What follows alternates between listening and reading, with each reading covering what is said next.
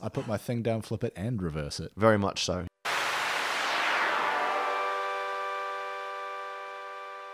Hi, and welcome to episode 11 of Hey Brew, the podcast about beer and storytelling. Each episode, one of us brings a beer and a tangentially related story, and they try and connect the two. My name is Elliot. And I'm Mike. Mike, how's it going? You doing well? Yeah, doing all right. You and I and our mutual friend TJ went out to the Bodrigi Brewery yesterday. Yeah, which has been threatening to open for about 3 years now, and it's finally open. It's been open, all of 3 weeks? Yeah, and it's fucking banging. Yeah, I'm into it. It's like what are they converted, like an old warehouse or something? Yeah, like I guess. Giant shed, essentially. It looks shit on the outside, Yeah. and then when you go inside, it's fucking lovely. Yeah, like you wouldn't know it's been open 3 weeks because like they've got their name obviously on the outside, but the paint almost looks like it's already weathered away. Yeah, I'm 90% certain that they painted that up there when they first said they were going to open. Yeah, probably. And then it's just taken this long. Because I went past it a few weeks ago, before it was open. Maybe just before. And I looked inside, and it was still just a dusty, empty warehouse, basically. Yeah, so they're in Abbotsford here in Melbourne. They've been sort of based in that area previously, right? Or were they? I believe that the brewery's always kind of in there. Okay. Yeah. But yeah, like inside, it's big, it's spacious. They got decent heating in there. They had a bunch of plants. They had like wood paneling and stuff. It looked like a bank. food. Yeah, it's all like Mexican food. Yeah, we had some good sandwiches. Yeah, what were they? El Cubanos. They were good. And we had some great beers. Yeah. Yeah. I'm a big fan, having only had like one of their beers prior to yesterday. Yeah, and the ones that I've had, I've been satisfied but not enamored with. And then in the brewery, I don't know, maybe it's partly atmosphere or whatever, but they were great yesterday. Yeah. It was really cool. That's us in beer week, I suppose. Yeah. No, there's quite a lot going on in beer week beer at the moment in Melbourne. There's a lot of places opening up, as we've already sort of established. So pretty exciting time. Yeah. Speaking of beers, this week we have got Chur Brewing Company, also known in New Zealand as Behemoth Brewing Company. We've recently discovered, because it turns out there's a Behemoth beer made by Kaiju, so they changed the name to Chur in Australia. Yeah. Which is a supremely New Zealand word. If you're not in Australia or a Kiwi, Chur doesn't mean anything to you. No, it's basically just like, it's kind of like, just saying cheers or thanks on the end of anything. It's like, oh, cheer. Yeah, it's Just like a really pleasant kind of thing. I feel like it's just the Kiwi accented cheers. Yeah, it probably started that way, and then they just like started chopping letters off. It's very strange. I would say the use of chur is quite nuanced. Yeah, it's fairly regional too. Like where I grew up, it wasn't super prevalent because the South Island's pretty white dominant, to be fair. Okay, so yeah. So like you go into different parts of New Zealand where maybe there's a larger Māori population, like it's a bit more prevalent in sort of those areas. But anyone in New Zealand has heard and said that word before, for sure. Yeah, for sure. I think also you wouldn't. The bit that struck me was that you don't just say it in place of cheers. It can be fit into quite a few different circumstances. Yeah, it's got plenty of uses. Yeah, it's an interesting one. It's like the Philly Jawn, which I'm obsessed with. Jawn is Jawn. Also, there's a fucking great beer by Neshaminy Creek or Neshaminy, I never know how to pronounce that, called Jawn, which is juicy ale with nugget, and it's probably my favourite. Wait, nugget or nougat? Nugget. It's a type of hop. Oh, okay, cool. I thought it might be nougat. And also nougat, you uncultured swine. Sure. You knew what I meant. Yeah. Fondant. Fondant. Jeez. What's the beer? All we've talked about is the brewery. All right. name. So this beer. I haven't actually explained what Jawn is. I'm sorry. I just got to quickly finish that. Jawn is a Philly word. It's also kind of a filler word that you could probably equivalent word would be thing or thingy or thingo in Australia. So like, can you pass me that Jawn? Or are you going to that Jawn tonight? Or boy. Where's the Jawn? Like, okay. Give me some of that Jawn. Like, right. It's an unusual one, but I love it. I think it's a really fun word. I'm just like trying to think of all the different ways you could use that. And it's a very specific it's Philly still, slang as well. It's not even Pennsylvania, I don't think. I think it's just Philly. Yeah, right. Anyway, Jawn beer, great also. That's my mate Rigger showed me that, and I think every day about asking him to send me a 6-pack, but it seems like an expensive way to get beer. Yeah. Speaking of beer. This beer. So we've got Chur/Behemoth Brewing Company's Party Time Excellent IPA, which I am super, super stoked about, to be honest with you, because I've never had any of their beer. But also, it's a reference to Wayne's World, which is, in my mind, the greatest comedy movie ever written. and probably one of the top 5 movies of all time. Yeah, okay. I have definitely seen it. It's been a while. So I wouldn't be able to sit here and quote it back to you right now. That's fine, because I feel like that would be bad podcasting anyway. Yes, Us it would. just quoting something else. Yeah. The one thing I'll say, like having We had, quote The Simpsons all the time. Yeah, What am we I on do. about? Yeah. Having had a couple of Cheers beers before, their artwork tends to have these kind of like cartoon monsters on the cans and that. This has that also, but they are these basically green guys with giant teeth, and they look like Wayne and Garth from Wayne's World, and one of them's holding a guitar. It's pretty mad. Yeah. So I'm pretty excited to get into it.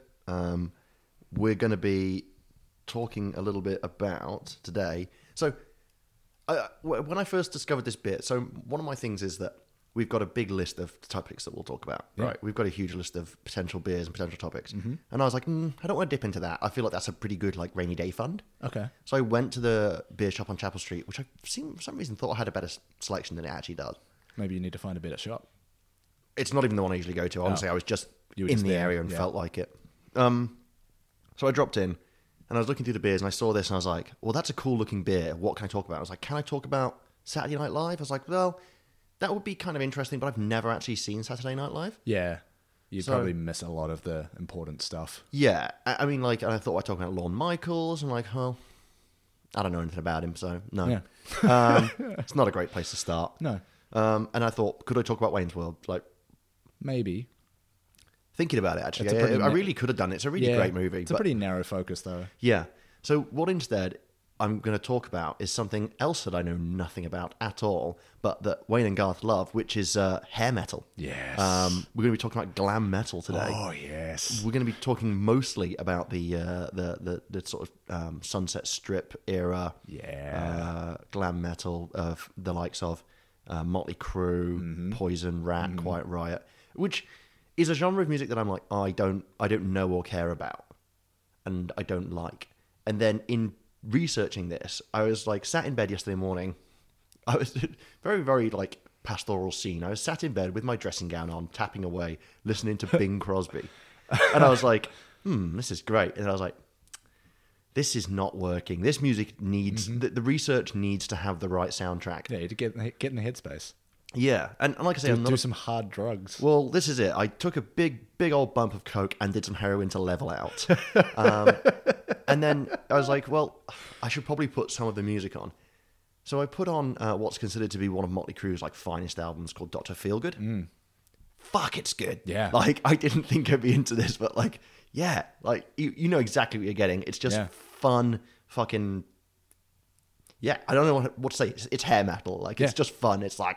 It's just, squealing guitars. big noises. Everything's turned all the way up. To 11. Yeah. To quote Spinal Tap, a movie about a hair metal band. Yeah. Well, I guess they're like a heavy rock band. I don't fucking know. Anyway. Somewhere in the middle. But yeah, so we're going to talk about hair metal and we're going to drink Party Time Excellent. Let's get into it. Yeah. Once again, I've managed to ruin my life by having a 7.2% alcohol drink in a 440 can. So, Oh, well. Got to get dinner sometime. yeah, just had a really good chicken and waffles, to be fair. Ooh. Oh, you had chicken and waffles? Yeah, man. It was Korean inspired. Oh. It had kimchi slaw, which is the best thing ever. Feel black, you say? Yeah, I did. Yeah, there was a nice Kiwi man who was serving, and he was like chatting to me because I really wanted a breakfast burrito. I just thought about it this morning, and I was like, I need one of those in my life right now. Yeah. And he was like, "Oh, are you British?" I was like, "Yeah." Like, he didn't talk like that I was necessarily. going to say, that's very on the nose. Yeah, it was a bit. Sorry, he was like, "Excuse me, are you British?" No. Was he British? No, he wasn't. He was a Kiwi. He was like, "Oh, are you British?" And I was like, "Yeah." And he goes, "Oh, you played rugby back in the day?" I was like, "No." Like, that's a very pointed question. Like, I'm not... What? Where did that come from? Like, I'm wearing an American football jersey, so maybe he saw that and thought, rugby. Big shoulders, big legs. I don't know. Yeah, I'm also jacked. Like, maybe it's that. But I don't know. So my reply was just like to point at my face and was like, no, I'm just always this ugly. Like, Oh, that's which I good. thought was quite good. That's a good response. But I don't know if it like sailed over his head because he just sort of nodded and walked away, and I was like, maybe he just agrees. He was just thinking, yeah, you're right. You are. You've definitely got a face that looks like it's been mashed. Oh, You got a face for podcasting. Yeah, thank Christ. There is actually no evidence of what we look like. Oh, no, that's not true. We have a video, and I was just about to say the photos don't show us, but they actually all do. What the hell am I talking about? I don't know. Maybe cut that. Should we drink this beer? All right. I'm not going to cut it. So you drink, and I'll talk about what it looks like. Yeah. It is a lightly sparkling, sort of... It's very translucent. it really is. It's incredibly clear. Like I can read through it. It's quite a sort of dark... no, it's not actually. I was going to say like a darky gold, but I don't dark gold, light brown, sort of color, somewhere in the middle there. It's not quite the color of Iron Brew, if anyone. Oh, I've had that. Iron Brew's It's been a long time, but I have had it. Scott's claim it is the best hangover cure.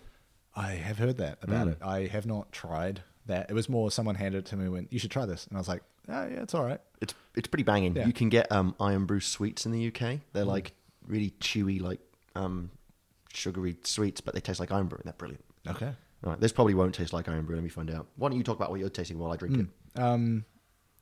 Yeah, it's nice and light. Not really getting much of the alcohol.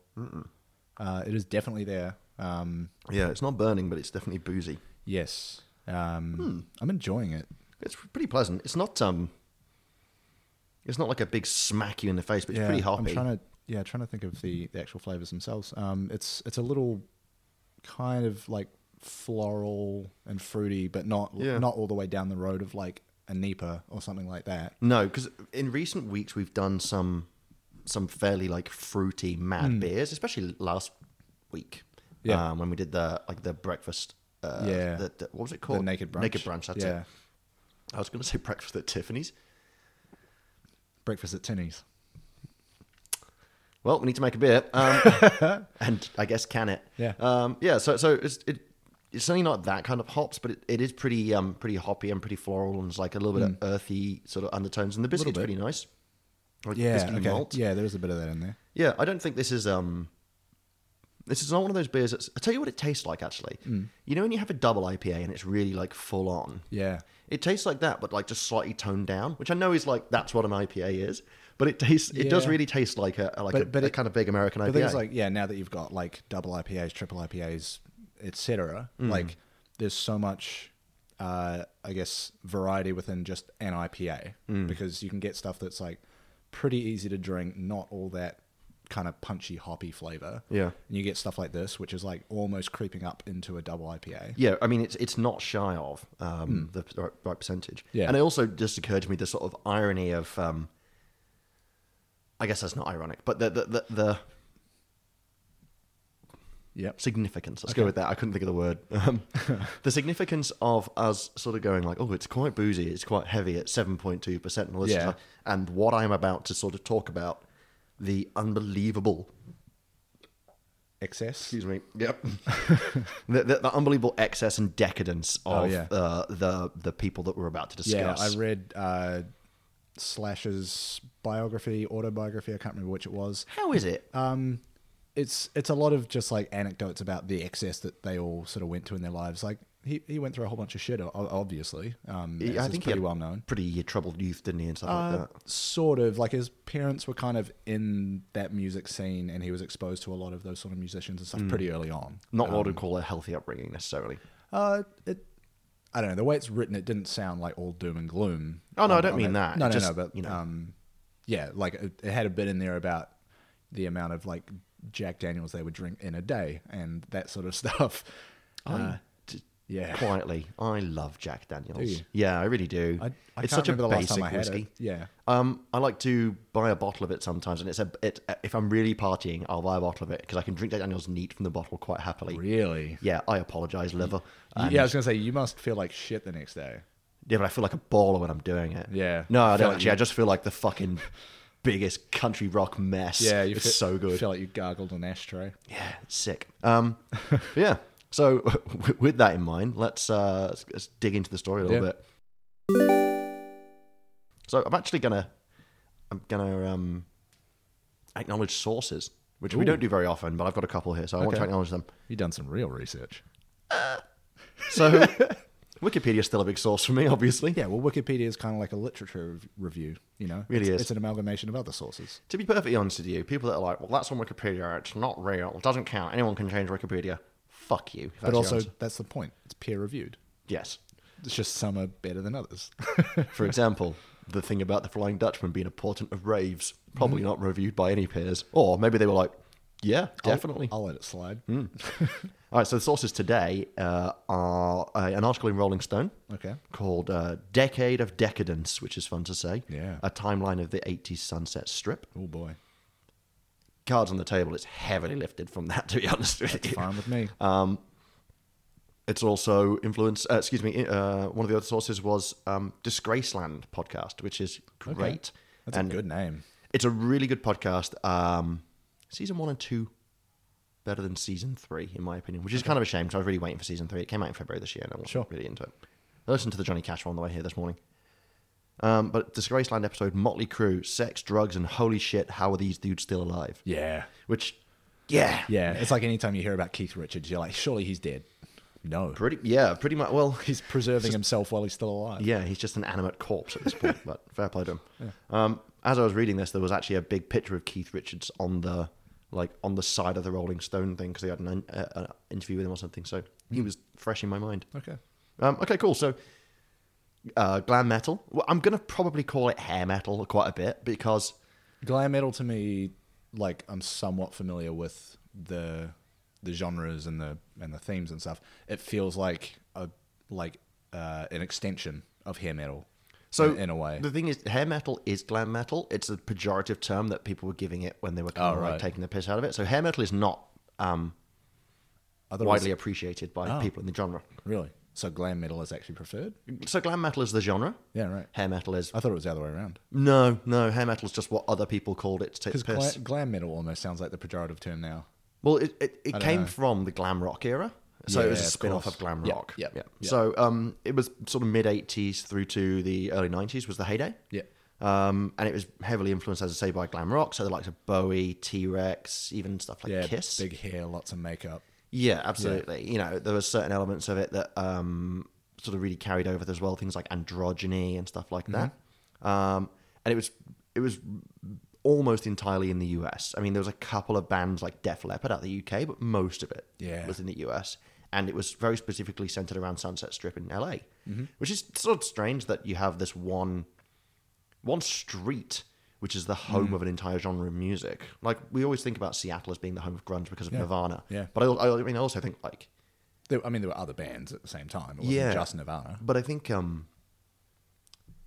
was Chris Cornell's band called? Soundgarden. I was really having Audioslave. Yeah, having Soundgarden. Big old brain fart there, and I was like, I think they might have been from Seattle as well. Yeah. Okay, so Seattle was the grunge. Anyway, it's basically a bunch of musicians all in the same place, hanging out together, playing the same kind of music. It kind of like it's a feedback cycle in itself. Yeah, absolutely. But this was super localized to one street, which is kind of mad. So some of the big names, which I've already sort of mentioned: Motley Crue, Quiet Riot, Rat, Def Leppard, Bon Jovi, who is a perennial Australian favorite. People love Bon Jovi here. White people love Bon Jovi. It's not just here. He's not that big in the UK. Oh, I don't think he's not that big in the UK. No.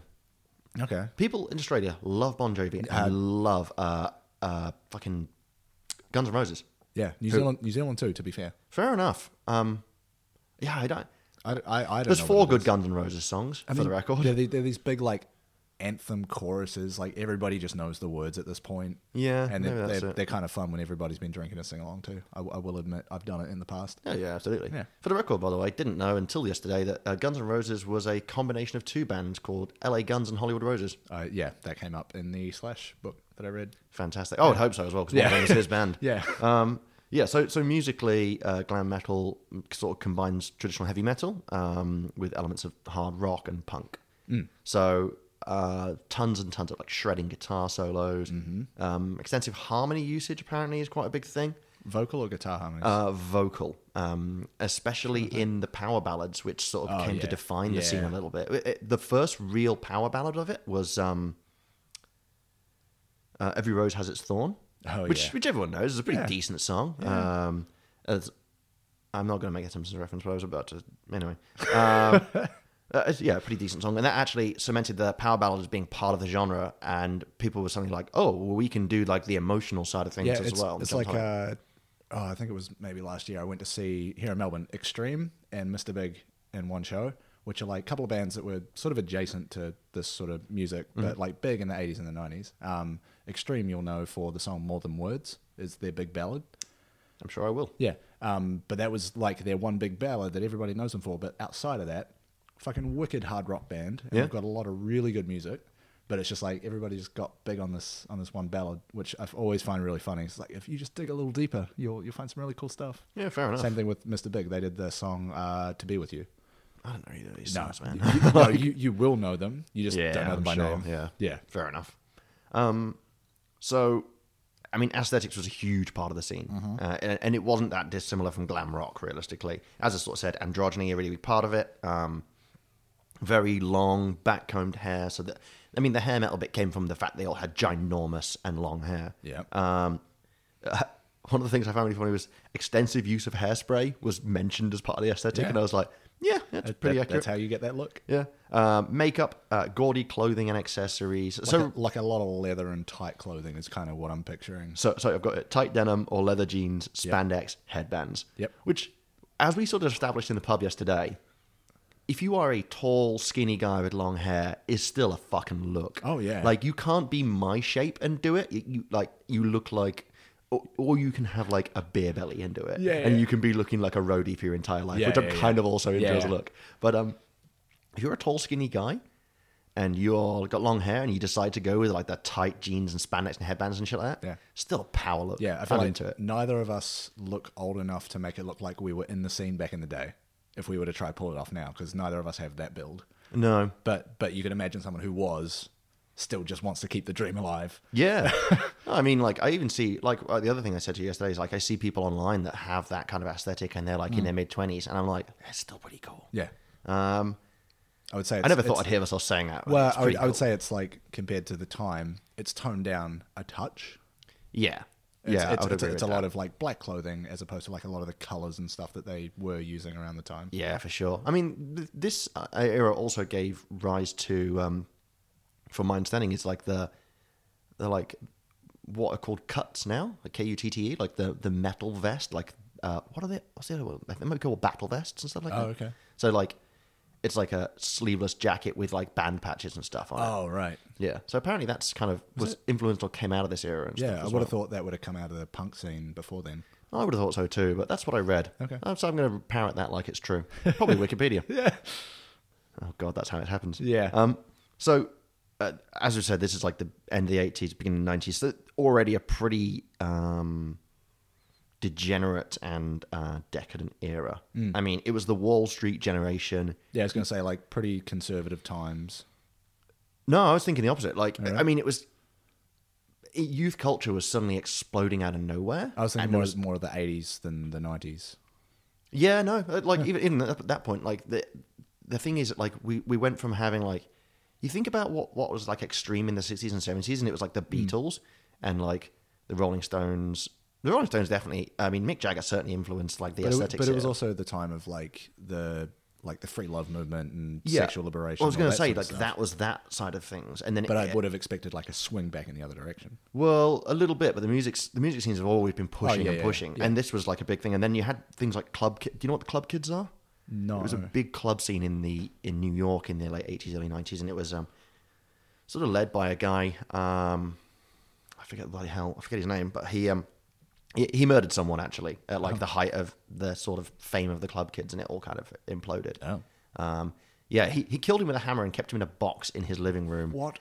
For far too long. What on earth? It was his drug dealer. It was very strange. It was another young club kid, but club kids were like this very extreme movement in the nightclub scene. I was going to say, you're talking nightclubs. Yeah, and they were like a lot of like drag acts and stuff came out of it. Sure. But they did a lot of just very extreme stuff just for sort of shock and horror. That was shock and awe and shock and horror put together there, and it came out as shock and whore, and I didn't mean it to. Oh. But you also had things like grunge appearing, which was, again, like a pretty extreme sort of scene in a lot of ways. Not quite as much as the Club Kids. And then like the likes of G.G. Allen, who died around this time as well. Right. And if you're not familiar with Gigi Allen, he was like the most punk human being in the world. Like, he had lots of Nazi memorabilia because it was just like shocking. And he was, Oh, okay. yeah, he was notorious for like starting fights with the crowd at his own gigs. Okay, He would like do sure. a lot of stuff with their own blood, etc. He was an absolute monster. He died of I think his heart basically exploded after a concert when he started a riot. Makes He sense. had a gig. He started a riot at the end of it, and then in the middle of the riot, his heart just gave out and he dropped dead in the street. Wow. Yeah, he was wild, man. His bands all had like mad names like Murder Fuck and stuff like that. Wow. That is not the name of one of his bands, but it's not that far off, He honestly. didn't quite get the Vinnie Jones turn into becoming like a successful actor or anything. No, he didn't. Yeah, also, nice reference into it. Thank you. Vinnie Jones, very much the 90s version of The Rock. Ooh. Well, no, Vinnie Jones was more of an asshole before he became an actor. Vinnie Jones is an asshole now. Yeah, but he just Like- happens to be an actor. Yeah. Yeah, I was just thinking sports person turned hard man in movies, but then again, he was in 2 movies. So maybe not. Anyway, so yeah, and then the glam metal scene realistically was no exception to this whole sort of decadence and stuff like that. Massive party scene, huge amounts of drink, drugs, casual sex, strippers, etc., etc. It was proper tabloid fodder. The newspapers loved it. Oh, yeah. Like, they just lapped it up because it was just created column inches. Yeah, and they were like pretty open about everything too, right? Oh, they didn't give a fuck. Yeah. It was pretty fucking cool. Like, it was an absolute mess, but it sounds like a wild time to be alive. So the first real breakthrough album of this era was Quiet Riot's Metal Health. It wasn't their first album. I think it was their third. But it was the first of the glam metal to go number 1 on the Billboard charts. And that was in 1983. So that was like beginning mid-80s, you know. So yeah, it was really sort of starting to kick off in earnest at that point. The scene was really accused of being sort of massively style over substance by a lot of other music genres. I can see where they're coming from. Yeah, well, the thing is as well is that, as I say, at this time, it was, as this was like the Wall Street era and stuff, there was also a shitload of people that were just like trying to make a quick buck on anything. Yeah. And that's where kind of grunge came up as an answer to this. It was kind of a rebellion against a lot of the fakeness and the churning out of, and the quick cash grabs and stuff like that. Grunge was a bit more, for want of a better word, like genuine. And that's where it sort of came out of. And then, but there was really like a lot of god-awful, inept bands appearing throughout the years, and they were just stylized. But they were shit. Yeah. And it was a scene with a lot of studios just churning out bands and albums for quick land grabs and just making cash, and then like do one album, make money, people realize it's shit, sack the band off, see you later, boys. Yeah. You had your shot. Yeah, right. It was a properly manufactured era of music. It was kind of crazy. This is also the time of MTV. So this is when MTV first sort of, was first sort of I was gonna say released. they I guess. launched in the 80s, that's the word, right? yeah. Yeah, Late absolutely. 80s? So this is like a brand new channel, and it gave people suddenly an access to music visually that they would never have had before. Like Rolling Stone magazine didn't have the immediacy of this, obviously. Because were music videos a thing before MTV? Ooh. Because like MTV to me forms an association of like that's when music videos took off, but I don't know if they existed prior. That's a good question. I can't think where else they would have existed, but Like, yeah, because I know the UK had Top of the Pops, but I can't remember if that was like stretching back before then or yeah, they had Top of the Pops for years, and they had like the old grey whistle test and stuff. but that was a lot of like live performances. Yeah, that's my understanding. I don't know about the first music videos and stuff like that. I feel like it maybe did. It definitely pretty. Wait, yeah, because there's Queen videos and stuff like that from the 70s. Oh, true. And also, when did Money for Nothing? Oh, I have no idea. That's an older song. I think that's 80s. Yeah, it's probably about an MTV time. Yeah. I can't remember what it is. I've read before what the first music video ever on TV was. Money for Nothing has to be after MTV because there's literally lines in there about MTV. Yeah, you're not wrong. I also don't know why I chose that. It's just I think it's just because that's a mad video. Yeah. It's fucking great. Yeah. Good song. Actually, amazing. Good song written about Motley Crue. Is it really? Yes. Wow. So, apparently, yes. Oh. Also, I can't remember the name. Mark Knopfler, is it from? Mark Knopfler, yeah. Yeah. Yeah, he uses the word faggot over and over again in He that. does. I don't like it. Doesn't age well. It doesn't age well at all. I'm sure at the time, like, it might have been a poignant thing to throw in there and it might have had a point behind it, but... No, he didn't like Motley Crue. Oh. Yeah. It was, okay. No, it's actually just terrible then. Yeah. And now, you know, one of those things where it's like, at the time, probably not as much of a sting as these days, but it doesn't make it okay. Still a derogatory term then. That's like saying, but they used the N-word all the time back then, Mark Twain. No. Like, it doesn't mean it's okay now. No. Anyway, but yeah, so MTV's launched, and to MTV, like glam metal, they loved it as much as the tabloids did, because they were just like, this is the perfect target for MTV. It's a very visual... Super visual. Yeah. They were wild, good-looking, very high-energy performances and stuff like that. And then, as I mentioned, sort of when Poison dropped Every Rose Has Its Thorn, suddenly it was just sensitive and marketable to outsiders who weren't keen on the depravity side of things as well. Like the excess and the depravity and the decadence was... I'm going to use those words quite a bit just because that's a good way to describe it. Yeah. Like that was hugely popular with some people, but others were like turned off by it. But then when they dropped Every Rose Has Its, and all this, you know, like soft and fucking slow ballad, and it sounds almost like a love story. It's almost like a gateway drug, because you'd be like, oh, I like this song. Yeah. Oh, it's got a bit of a guitar solo. That doesn't sound too bad. What else have they got? Absolutely. Oh God, what is this? Yeah, suddenly they could market it to all sorts of people. So yeah, MTV loved it. And every glam music video is kind of the same. I thought you were just going to say Every Rose Has Its Thorn again. No, and I can only apologize for singing as well. I don't know how that's going to come out on track. We'll see. I might just bleep that. So every music video is kind of the same as well. No matter how big or popular the band was, the video was them playing in an arena. Like huge light shows, pyrotechnics, usually obligatory half-naked women, either like riding around on a car, on top of a bar, on a speaker stack. Yep. Like you automatically know what I'm talking about, even if you've not seen these videos. You like, because it's a trope that's been kind of it's been pastiched. I don't know if that's a word. Parodied. Let's go with that. Parodied. It's been parodied so many times that like we're all kind of familiar with it. Yeah. And then it was that was every single band, no matter if they played in an arena or not. It's like current time band Steel Panther are basically a parody of that entire genre that's happening now in 2019. Well, when the They've been Darkness around first for came a few out. years. Yeah. Well, the Darkness, like, they're not trying to be a parody though. They're just trying to do that. No, there was a little bit of parody to it because the songs were kind of funny in some ways. A little. Well, they were more like they were corny to a point where you weren't sure if they were taking the piss. Yeah. Don't get me wrong. I'd love to see the Darkness live. yeah. I think it'd be fucking fun as. Yeah. But it's the same. Like, I'd love to see some of these bands live. Yeah, It'd be great. It's fun music. Yeah. It would have been so much better back in the day. So yeah, and everything. This kind of leads in everything in glam metal. Everything was super sexualized, and I'm gonna just drop some song titles now to give you an idea. Yeah.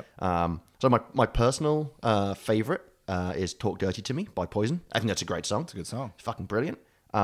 "Pour Some Sugar on Me." Oh, I love that. Great song. Actually, that Def Leppard album fucking slaps. It's so good. Fair enough. Duly noted. Maybe I'll listen to it on the way home.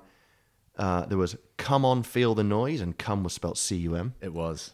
Noise was spelled with a Z. I'm pretty sure that song showed up in Grand Theft Auto Vice City, or might have been something like it. But I know I've heard that in a few places before. Fair enough. Yeah. It's a good tune. "Hot for Teacher." Oh, Van Halen. Yeah. Also a great song. Yeah. "Teasin' Pleasin'."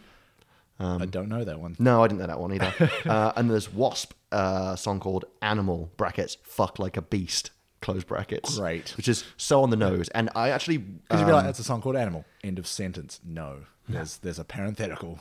but actually, I really like Wasp a little bit. I'm going to talk a little bit about Wasp later. Okay, I'm not super familiar with them. I've heard of them. Me neither, but like, you know, I'll just talk about it now. It's quicker. Wasp, their lead singer Blackie, I forget his surname, Blackie Dawes or something like that. Okay. He was an absolute wild man. Like, he was up there with Motley Crue for just like the antics and stuff like that. But he used to do stuff like fuck with his own blood on stage and stuff like that. Oh. He did a pretty cool thing. I'm pretty sure it was Wasp that did this, where they said, if you come to the show and give a pint of blood in the parking lot outside at a blood drive, you get half price ticket to the show. Fuck, I thought you were going to say if you just spilled some blood. Yeah, okay, no.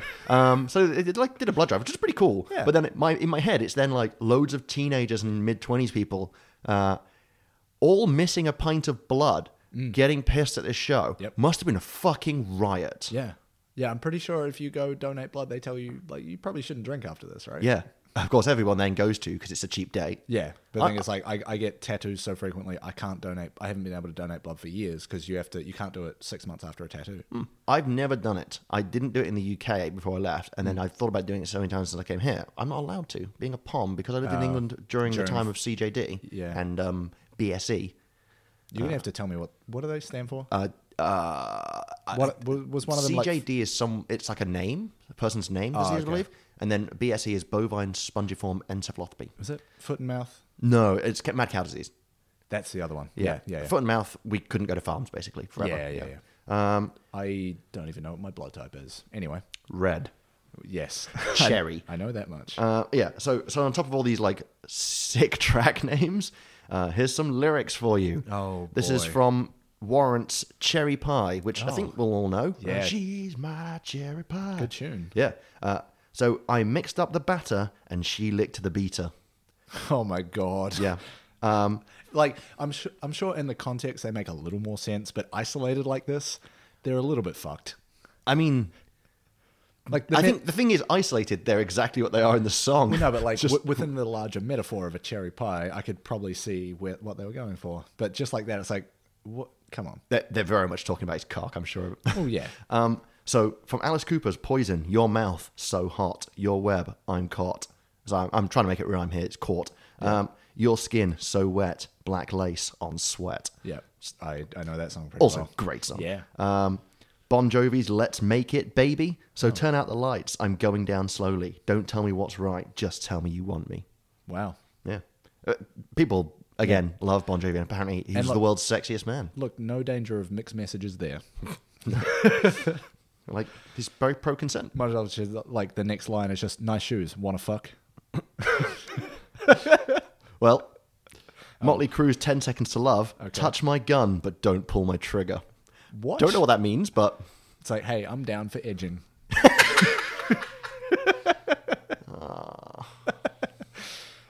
This is the episode that I don't want my mum to listen to be honest with you. Why? Because then she's going to have to either ask... No, just send her a link to Urban Dictionary. No. She's in her 50s. It'll finish her. So, but I think Bret Michaels said it best. The self-appointed glam slam king of noise... is that the actual title? Yes. That's incredible. Said that glam metal is about nothing but a good time. Yeah. Yeah. And I think that's a really good sort of segue into saying that there is nobody more notorious for that than Motley Crue.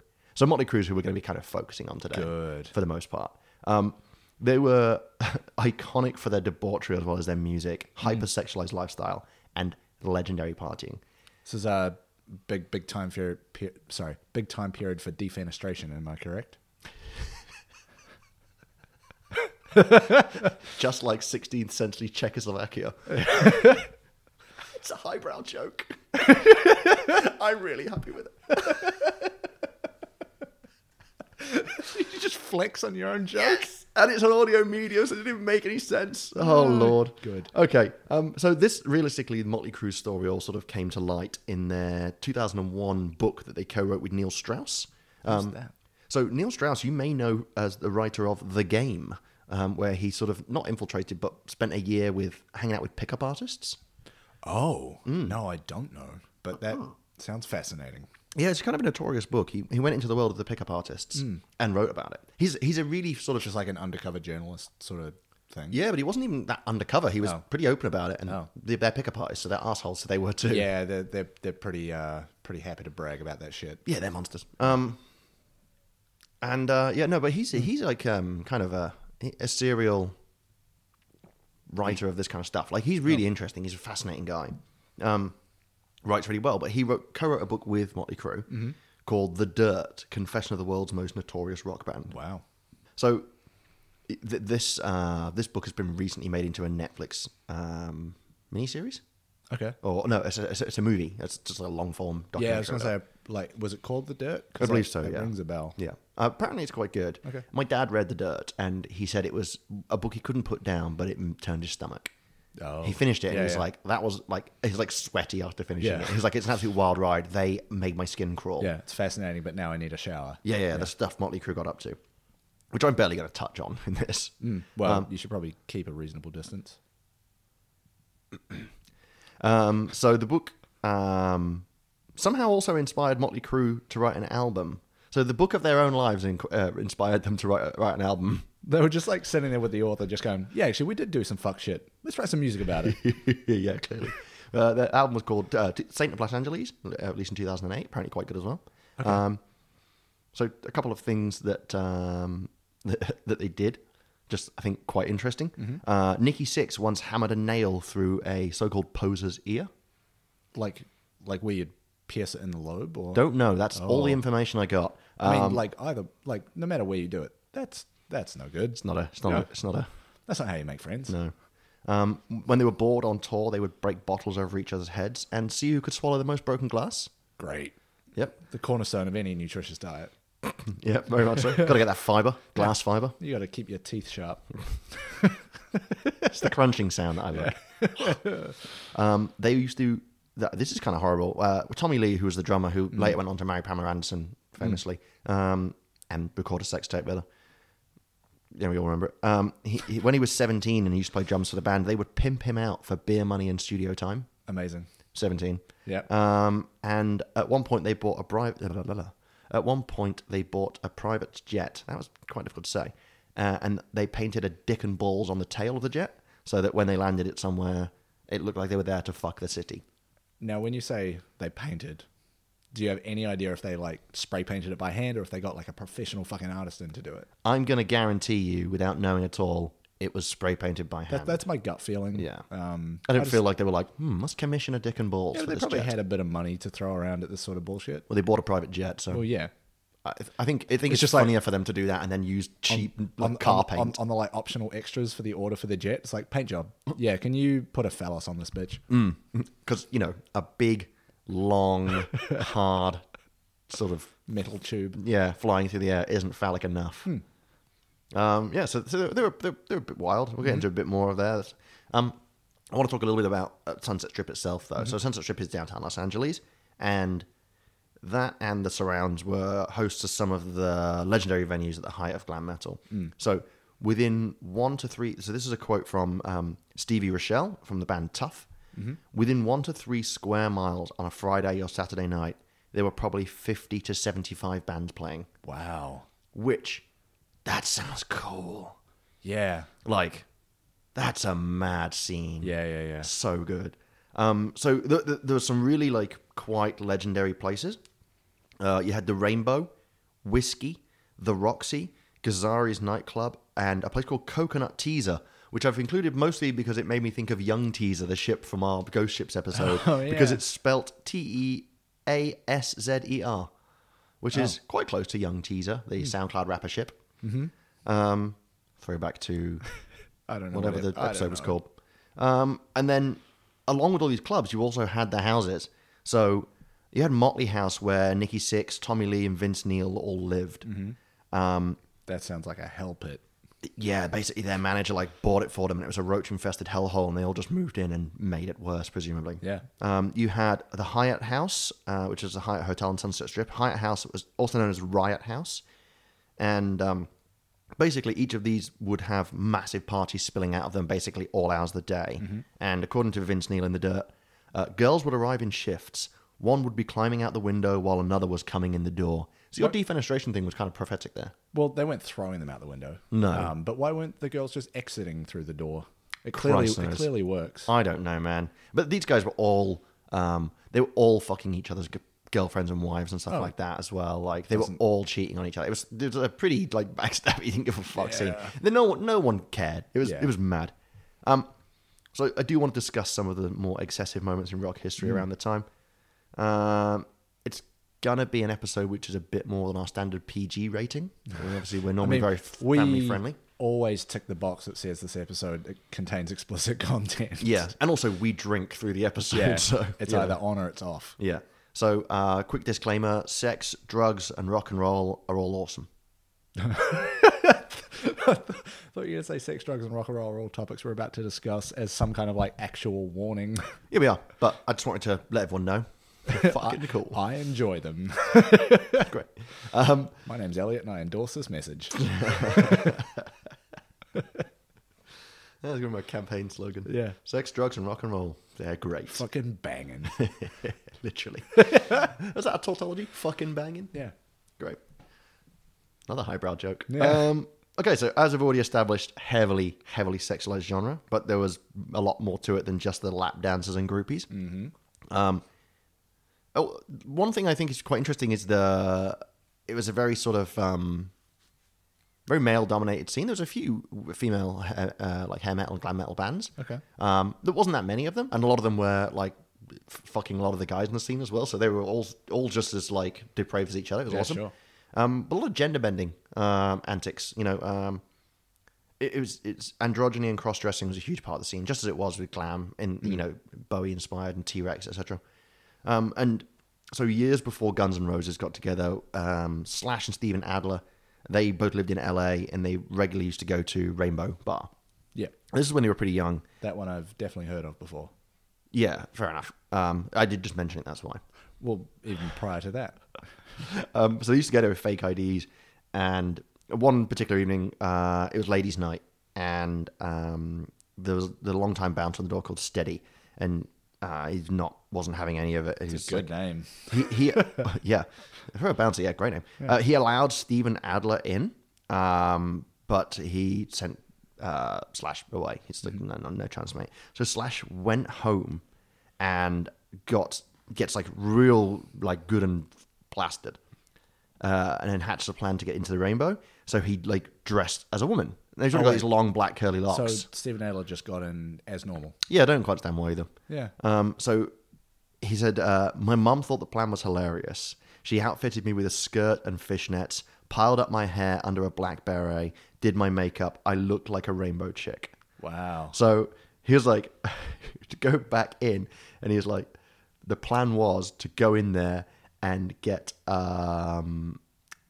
Steven Adler to hit on him, to try and seduce him. Oh, no. Like, in disguise. Because he's like, Adler hits on, like, every girl in sight. Yeah. So guaranteed, if I just play my cards right, he'll hit on me. Well, he's probably been drinking, so vision's impaired and whatnot. Yeah. And also Slash, you know, like I say, the androgyny. He's dressed like a woman. He's already got the long black hair. It's going to be dark in there. Anyway, got there. Steven Adler had already left with some bird. So he's just like, he was like, that's disappointing, and just left. Wow. So like, wasn't even fussed for getting drunk or anything. Just wanted to go in. Just want to mess with his friend. Yeah. It's just like so good. Quite legendary. I'm quite into it.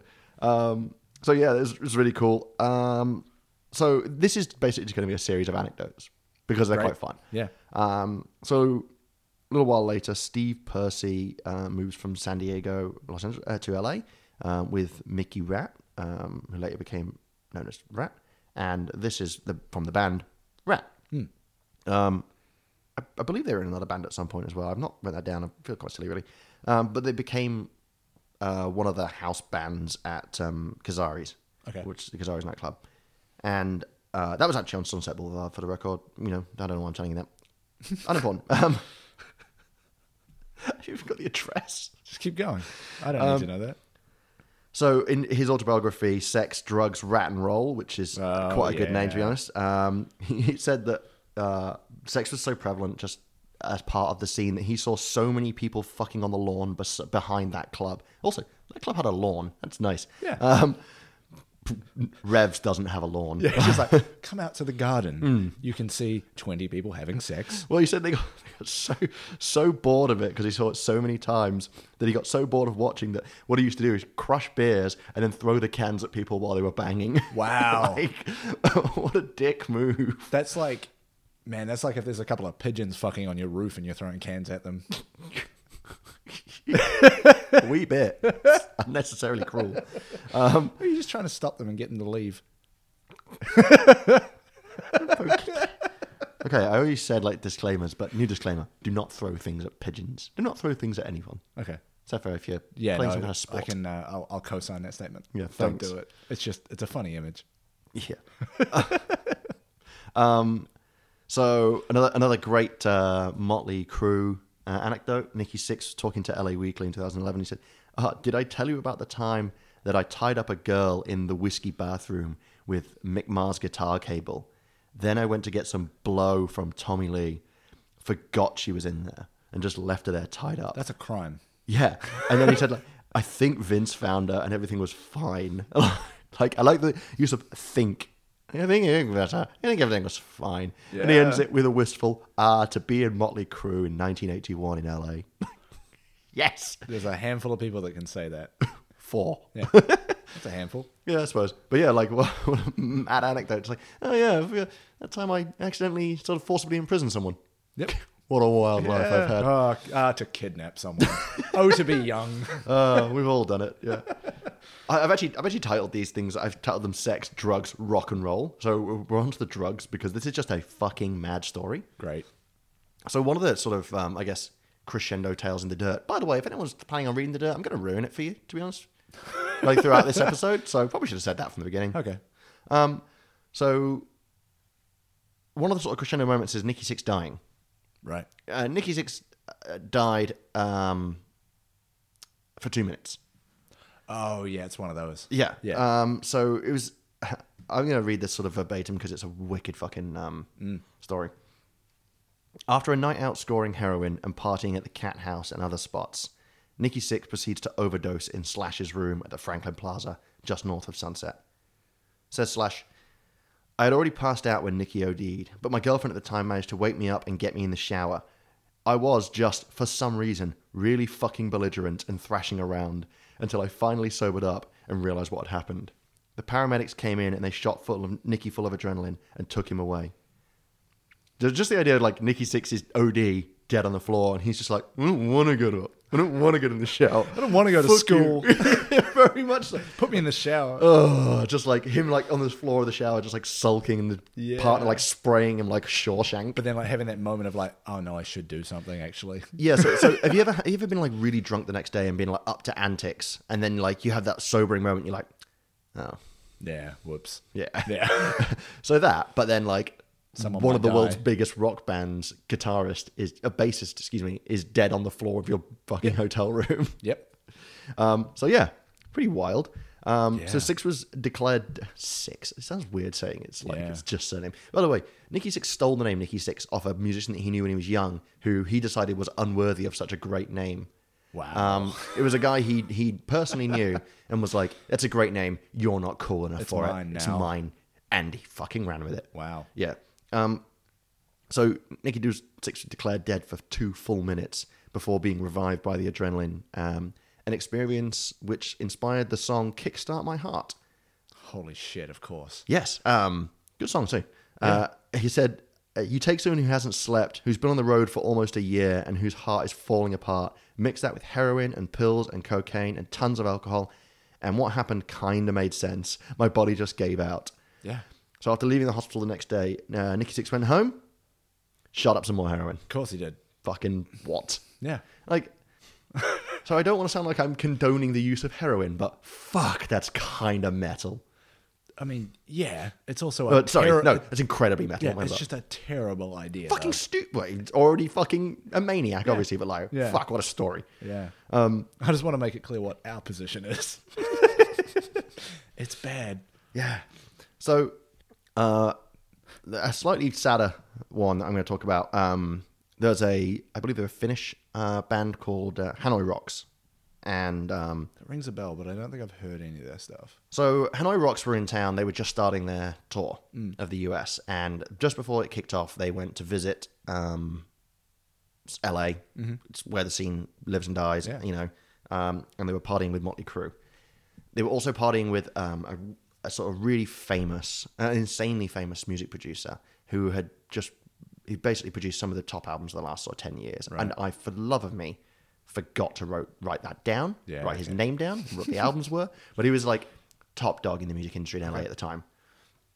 And they basically wanted to make sure that like Hanoi Rocks and this music producer were having a good time. So this it's a Motley Crue party anyway, so they're already going to be cool. Yeah. And then he's like, we want to turn it up to 11. They got all the girls there. They got the music playing. They got all the drugs and stuff like that. They run out of beer. Oh yeah. Okay. So like, they start to like, well, shit. This is. But it's also what American beer, so it's probably like not even worth bothering about, right? Sure. Well, it's all about crushing beers and I don't know. I don't really have anything. It's gonna make some foul pejorative thing, but anyway. So like, what do? Bear in mind they're already off their fucking heads. Vince Neil's like, I'll go get some more. Mm-hmm. Jumps in his what's called in the US a Ford Pantera, which we know as a De Tomaso Pantera. It's a big 3.5 liter V8 sports car. It was the Ford answer to Lamborghini, Ferrari, and Porsche, basically. Oh, okay. I don't know if I've ever seen one of those. It's a beautiful car, like a genuinely stunning car. It's a very powerful car. It's like 350 brake horsepower, which in the late 80s was a decent whack, He jumps in the car and Razzle Dingley, which is the least Finnish name in the world. No way. From Hanoi Rocks. No way that's someone's name. Yeah. Is that a stage name? I kind of assume so. I think he's a drummer from Hanoi Part Rocks. of me wants it to be an actual birth name. Thinking about it, it's almost certainly a stage name. What am I talking about? We will name this child Razzle. Well, I also like that he's got such a Middle England surname. Dingley. It's like, if he hadn't been called Razzle, he would have been a chartered accountant. It's like no, not Razzle Dazzle, Razzle Dingley. Maybe that's what they say in Finnish. They don't say like Razzle Dazzle. Like, it's like we were talking about how animals make different noises in different languages. Yes, it is exactly like that. Give them the old Razzle Dingley. That was my Finnish. That's your Finnish? Yeah. I'll take it. Thanks. Anyway, so they're like, all right, let's jump in. Let's get some more beer. Him and Razzle Dingley take off. It's 25 mile an hour limit around where they are. He's going like 65 miles an hour. So like 110 kilometers an hour. Yeah. They're speeding through the streets and they're fucking off their heads. So at the same time as they're doing this, Mick Mars is in the apartment and he's like out on the beach. And he's like, I'm just going to go and walk into the ocean. It's like, he can't swim. He's clothed. He's drunk as fuck. And he's been taking loads of pills and heroin and coke. Swim. And he's like, I'm just going to walk into the ocean. He washed up on the shore the next morning. Oh. Completely unscathed. What? The way that I heard this story is that this was happening at the same time. I'm not certain that it was. But so he's done this. At the same time, they're driving through the streets off their tits, going to get some more beer. And then suddenly Vince Neil kind of looks up, which is where you should be looking when you're driving. Yeah. And sees headlights. Uh-huh. At which point it's far too late. Yeah. He's fine. Razzle Dingley dies. Oh. He fucking drink drives, smashes into a Volkswagen of some description. And I don't think anyone in that car died. Okay. He fucking kills Razzle Dingley. He blows a .17. So he's like 4 times over the legal limit. Yeah. Which actually, think about it, 0.17 is not... I mean, it's pretty drunk. Yeah. But I feel like it's not that drunk. Well, the limit in Australia now is 0.05. Yeah. And I don't know how that feels to be exactly 0.05, but like... 600 drinks, apparently. But like 0.17 is triple that. I'd like to get a breathalyzer just to sort of see what's what. If you need to buy a breathalyzer, you need to have a different conversation with yourself. No, I'm just curious. Are you just doing it for fun? Yeah, no, I don't drink drive. I just like... let's see who can blow the highest. That's a problem. That wasn't part of it. Anyway, so yeah, he kills Razzle Dingley. He pays $2.1 million in fines, which is a shitload of money. What were the fines? Or is that just like him, dangerous driving? Yeah, but like, that's just him avoiding jail time? He did 30 days in a jail. Right. But it was like... they described it as a country club masquerading as a jail. It was like one of those proper like white middle class jails, for white collar crime. Yeah. He killed a man. Yeah, and he did 30 days in jail for it. Yeah, and then came out and didn't get his life together at all because it's Vince Neil from Motley Crue. Yeah, so that's absolutely fucked. So we've had, God, I've forgotten his goddamn name again. Mick Mars. Mick Mars. I keep wanting to call him Mark. Mick Mars wanders into the ocean just to sort of do it. And wakes up on the shore unscathed. Wait, you say unscathed? Like he didn't die? No, he was fine. He fucking should have. Yeah, he just woke up on the beach, like in the sun the next morning, like drying out. Nikki Sixx actually dies and comes back.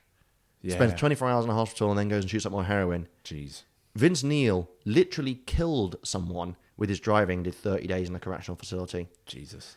And paid a shitload of money in fines. At this point, like Tommy Lee...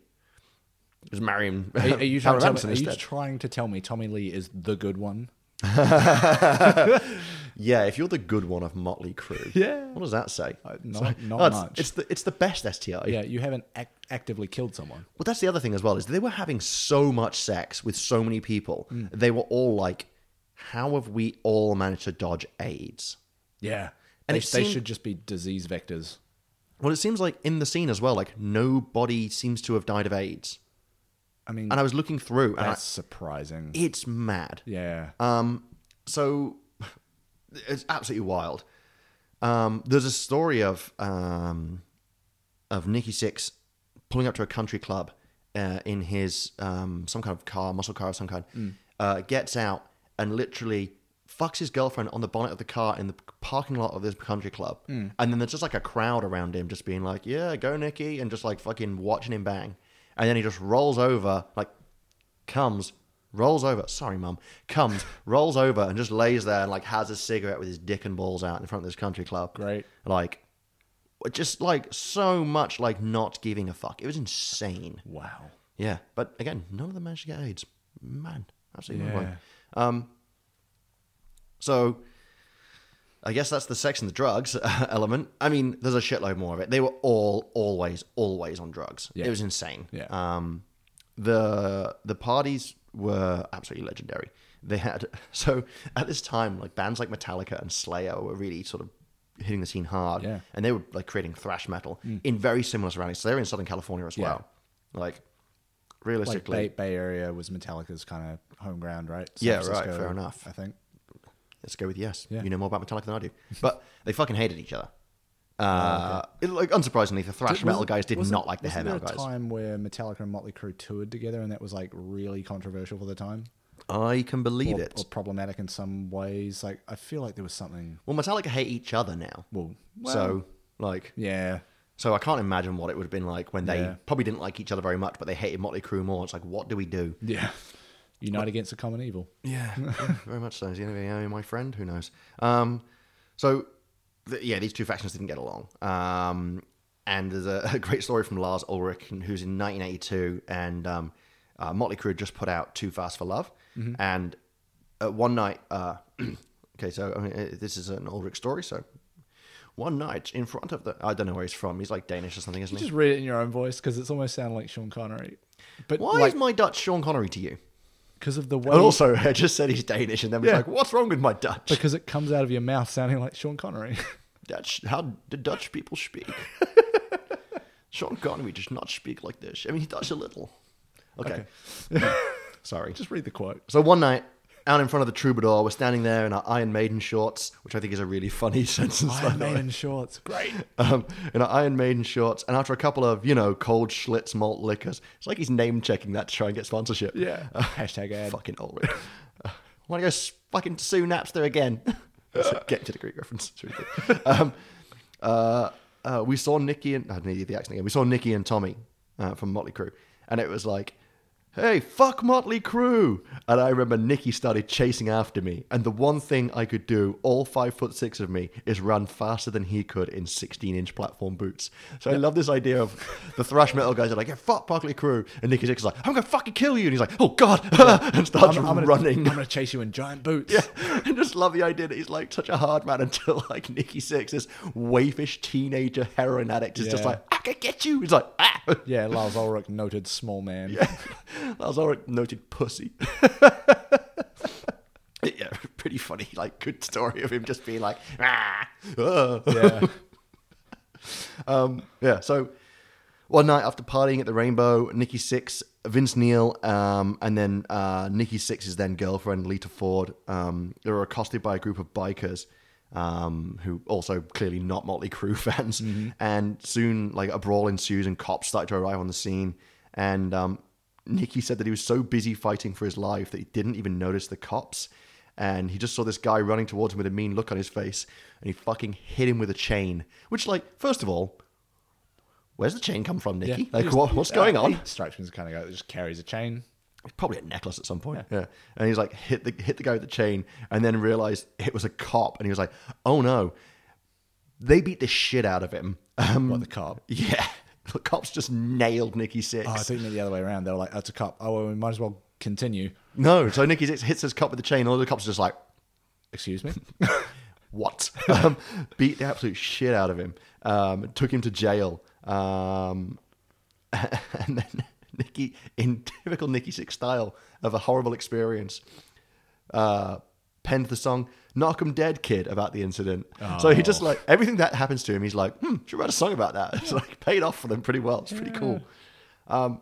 So 1989, flash forward, Guns N' Roses are filming a video for Appetite to Destruction's tracks "It's So Easy" at a place called the Cat House, which is a strip club. So Axl's girlfriend Erin Everly is decked out in bondage gear and like is there in the show and all that sort of stuff during the shoot. Who turns up but a drunk as fuck David Bowie? Amazing. Yeah. Who then like starts hitting on her because it's David fucking Bowie. Yeah. And then at the time he was in a band called Tin Machine. And yeah, in an interview with Yahoo, just Axl apparently caught him hitting on him, chased him down the street. I don't know what the hell's going on down Sunset Strip. Like just loads of metal bands chasing other people. Just screaming, "I'm going to kill you, Tin Man!" Because he was in this band Tin Machine at David Bowie, who I assume they're both like staggering off in platform heels, like struggling. Just like, what a fucking weird existence this was. Axl Rose in his like tidy whitey days. Just running down the street in his underwear. Screaming, "I'm going to kill you, Tin Man," to David Bowie. But like, they loved strip clubs, quite unsurprisingly. There's a Motley Crue stripper anthem they've put it as, called Girls, Girls, Girls. Yep. And the two clubs that they name check in the song are actually on the Sunset Strip. There's the Body Shop and the Seventh Veil. And when they filmed the video for the song, Motley like rocked up, ready to film the video at the Body Shop. Found out that the Body Shop had a no alcohol policy. So they were just like, well, fuck this. We'll film at the other one then. Yeah. So they just hightailed it to the other one, dragged all their gear there and filmed there so they could get blitzed while they did it. Wow. Like, absolutely brilliant. Yeah. Yeah. So like... That's some of the legendary partying. Yeah. And now we're getting on to a little bit more of a grim one. It turns out a lot of people died. A lot of them. I'm not surprised. Yeah. It sounds like a lot of them should have. Yeah. Mostly things like heart failure from drug overdose. Yeah. Some suicides, a lot of car accidents, stuff like that. Yeah. I looked up, there was like quite a lot of lists of like top 10 metal deaths in the 80s and stuff like that. So I don't want to go into too many, but like, just to give you a couple of names, Cliff Burton of Metallica, Steve Clark of Def Leppard, Tony Destro of Cinderella, Chris Slosshart of the Sea Hags, which is a fucking great name for a band. Sea Hags. Razzle Dingley of Hanoi Rocks, and Randy Rhoads of Quiet Riot. All died at the height of the scene. Randy Rhoads also in Ozzy Osbourne's band at one point. Yes, yeah, he was. All just died under auspicious circumstances surrounding the metal scene. Yeah. Like, there was also a lot Cliff Burton more. was like their tour bus crashed, right? Yeah, but like I think the implication was that there was probably a lot of drugs and alcohol involved in the crash. I would have assumed that they had like somebody driving the bus as part of the tour. Yes, and maybe that person was sober. I don't think that. No, I think the implication was that they weren't. Oh, okay. Yeah. It kind of, from what I've read, it was kind of like never quite established sort of thing. Yep. So it's like, interesting. Yeah. We decided to forego the breathalyzer. I bet you did. It's been too long. They're already sober. Whoops. Yeah. So you can see it's pretty dangerous scene to be part of. Yeah. Pretty wild though. Yeah. Pretty cool. Yeah. And I kind of want to finish on Wasp. Okay. Just because Wasp were mental. Mm-hmm. Their lead singer, Blackie Lawless, he upped their live game pretty hard. The scene's live game. Also, Blackie Lawless, great name. Yeah. Don't know, probably a stage name. That's Lucy Lawless's father. Wait a minute, Xena can't fly. I told you before, I'm Lucy Lawless. Anyway, so he really liked to up their game, which I told you, like, he used to do some pretty wild stuff. At the band's second ever gig, they were at the Troubadour, which is another club which isn't on the Strip. It's a few miles west in Santa Monica Boulevard, but, it's all kind of the same area. So the second ever gig, and he's like, well, got a new gimmick. Just started hurling raw meat at the audience. What? Yeah. So he claims that the inspiration for the stunt was from hearing about a form of 60s experimental theatre called psychodrama. And he was like, yeah, I'm into that big time. He really started to add to that psycho part of the drama by drinking real blood collected from the same raw meat on stage, torturing a naked woman on a rack. This is not all at the same show, but like at later shows, he would do all of these things. Yeah. And then probably my favorite thing of all, he obviously like all the mad outfits and stuff going on. Mm-hmm. This is the crescendo. Blackie Lawless decided that the best way to up this whole thing was to attach a 12-inch round saw blade to a codpiece and wear that. And during his shows, he would like grind stuff on it and just like fire sparks into the audience and shit like that. Oh my God. Just absolute madman. Yes. But yeah, so that's Wasp. Wow. That's Motley Crue. That's glam metal. Wow. Oh, what a journey. What a journey. As well as the some of the sources I referenced, there was a website I was looking at, the one with all the death charts. Like statistics and stuff, yeah. There was there's a page on that. So you know how most websites will have a header? They have their headline, and they have like the top parts of the website. News, reviews, etc. So it's like news, shop, FAQ, penis chart, about, like... Excuse me. Yeah, go back. What was that last one? About? No, before that. Before that. Oh, I'm glad we're on the same page there. So I was like, well, I've got to look at the penis chart. It was a anecdotal rundown of all of the different cocks of guys in the metal scene, and it was 90% glam metal guys. Yeah.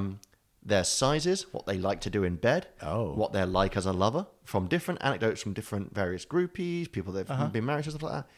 I read about 15 before I was like, I don't need to do any of this. No. But yeah, so if you're interested, maybe I'll put that on the socials. We're not going to do that. I'll go on. There's no photos, you'll be pleased to hear. Oh, okay. That's fine. I'll draw diagrams. Don't do that. Oh my God. A graph. What? Like a bar graph. Come on. But all the bars are dicks. Yeah. Or just each bar is just a pink block, but with like veins. I don't like this. Any thoughts on the glam metal scene? Yeah, as someone who's been into the music for, well, not all of it, but like a bit of it. Like, some of that stuff I was familiar with. Some of it is like another sort of like step beyond what I already knew. And it's all wild shit. Oh yeah, I'd like to add as well that scratching the surface there. Oh yeah. Like, it was... This is just the stuff that's been reported. Yeah, it's just the stuff that was reported in one podcast and one article on Wikipedia. Like, fuck, like, I feel like I need to read the dirt. Apparently, it's brilliant. Yeah. Like, but also, like, I'm going to sit and read it and drink some Jack Daniels just to, like, really embody it. It's got a bottle of, like, Jack Daniels on the front cover and stuff. Just get in the mood. Yeah, man. Yeah. Like, I do... Run yourself a bath, pour some Jack Daniels. Just really get that. You're really in the mood. Yeah, really dissonant. Drink alone in the bath, but like the bath is empty and there's lots of women around. That's the mood. Yeah. Big mood. No, it's... I gotta say, like I say, I was never into that scene and never into that music, but reading this and like listening to it and like looking at the pictures and stuff, I'm like, fuck, it was pretty cool. Like, I've got a little bit of a desire to like... Buy a bunch of leather. Yeah, I was thinking about whether or not I could pull off leather trousers yesterday. I mean, it would be a bit of work. The thing is, I wear a lot of black skinny jeans, but I'm a large dude. Like, I can just about get away with black skinny jeans. But also a lot of, like, skinny jeans have, like, elastic built into the fiber. Oh, I just meant more that, like, it's quite, not a confronting look. That's quite dismissive. But, like, it's pretty, I've got... a workout. So I've got, like, quite thick legs. Yeah. So, like, it's pretty intense. I don't want to look like one of those bodybuilder guys that just wears insanely tight, like spandexy jeans. You can't exactly get like baggy leather pants because that's not a good look either. Yeah, no. Unless I want to look like Gene Simmons now. Yeah. Or I'm a motorbiker. That's not the right word. Motorcyclist. Yes, motorbiker. Bikey. Yes. Yeah. So I guess the point was kind of a little bit enamored with glam metal now. Yeah. It's pretty sweet. Yeah. Any closing remarks for this definition? No, I'm still taking everything in.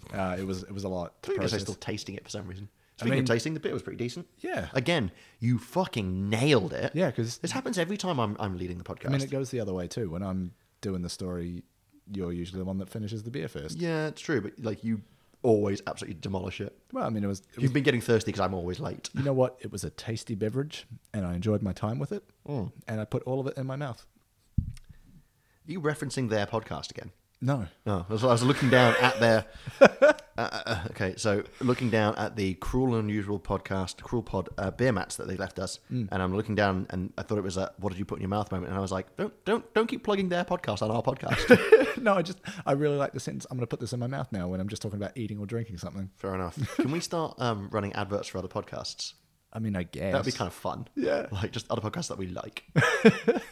Ask them to do the same. And they're just like, They no. won't. No, that's how it works. No. Like some podcasts that I like that has finished. It's like, Yeah. can you retroactively insert adverts for our Yeah, podcast yeah. in? No, it's like you've already done the advertisement. Like we don't need to do anything. That's not how this works. This is a sign of goodwill. Yeah, no. Nah. That was glam metal. That was the sex, the drugs, the rock and roll, the dirt, the filth, the disgust, the excess, the decadence, the degradation, and the Defenestration. defenestration, and the inevitable deaths. Yes. Um, But even then, like a small percentage of all of those. Yeah, very surprising. Yeah, cool. Well, I hope that was as entertaining for you as it was for me. It's been a real journey in my brain. To be honest. Like, it's I came something in that- thinking like, yeah, we're going to talk about this music that I like, and then like a little bit. Oh no, what is no? Oh god. All right, cool. Well, this has been flagrantly ignoring copyright IP laws, and we've been Hey Brew. You want to talk about the social media stuff Oh, before yeah. you fucking exit this podcast? yeah. You know what? Sometimes I think I should really get a copy of the running order. I know, but It's right here in front I just of me. never think to Would look you at like it. to look? It's been up the It would have entire been time. pretty handy throughout. All right, so Mike, if for example, hypothetically, people wanted to, what did I threaten to put on there earlier? If someone wanted to see the dick chart, Oh, where might they find us on social media? well, I don't know. You haven't told me where that website is, but if you want to find, No, I'm going to post it. okay, if you want to find us on the internet, you can find us across Instagram, Facebook, and Twitter, where the username there is Hey Brew Podcast, all one word. If you'd like to send us a more personalized message of your own, our email address is hello@heybrew.zone. The website, of course, being heybrew.zone as well.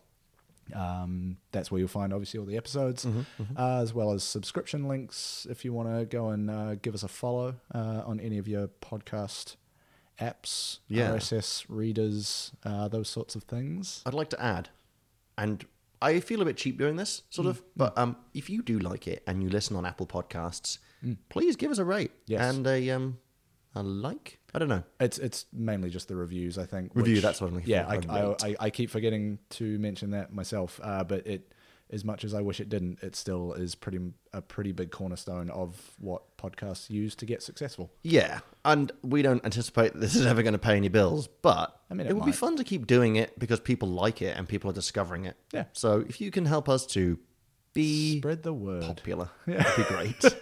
Yeah, so spread the word, talk to your friends about it, talk to your friends about Hey Brew, talk to your doctor about Hey Brew. Your doctor's going to be pretty disappointed with us. Yeah, it's not good health advice. We're going to start having to have a disclaimer that advice in this podcast is general in nature. Please consult your doctor. Especially for this episode. Yeah, it's a really good point. I think at one point I was like, yeah, heroin, how cool. Yeah, all of this stuff, fucking wicked. No, don't do any of this. It's dangerous. Who'd have thunk it? Yeah. All right, well, I think that probably is the definitive end of, Yeah. with us saying, don't do heroin. Yes. Just good advice. Yeah. Do you want to like actually end this episode now? Yeah, I'm keen. This has been Hey Brew episode 11 about glam metal. That's not how I end it ever, but this has been Hey Brew. I've been Elliot. I've been Mike. Cheers. Chur. Cheer. Macron. Emmanuel Macron. Yes. Macaroon. It's not the same. One is a delicious thing, and the other is a French prime minister. Haha. Wait.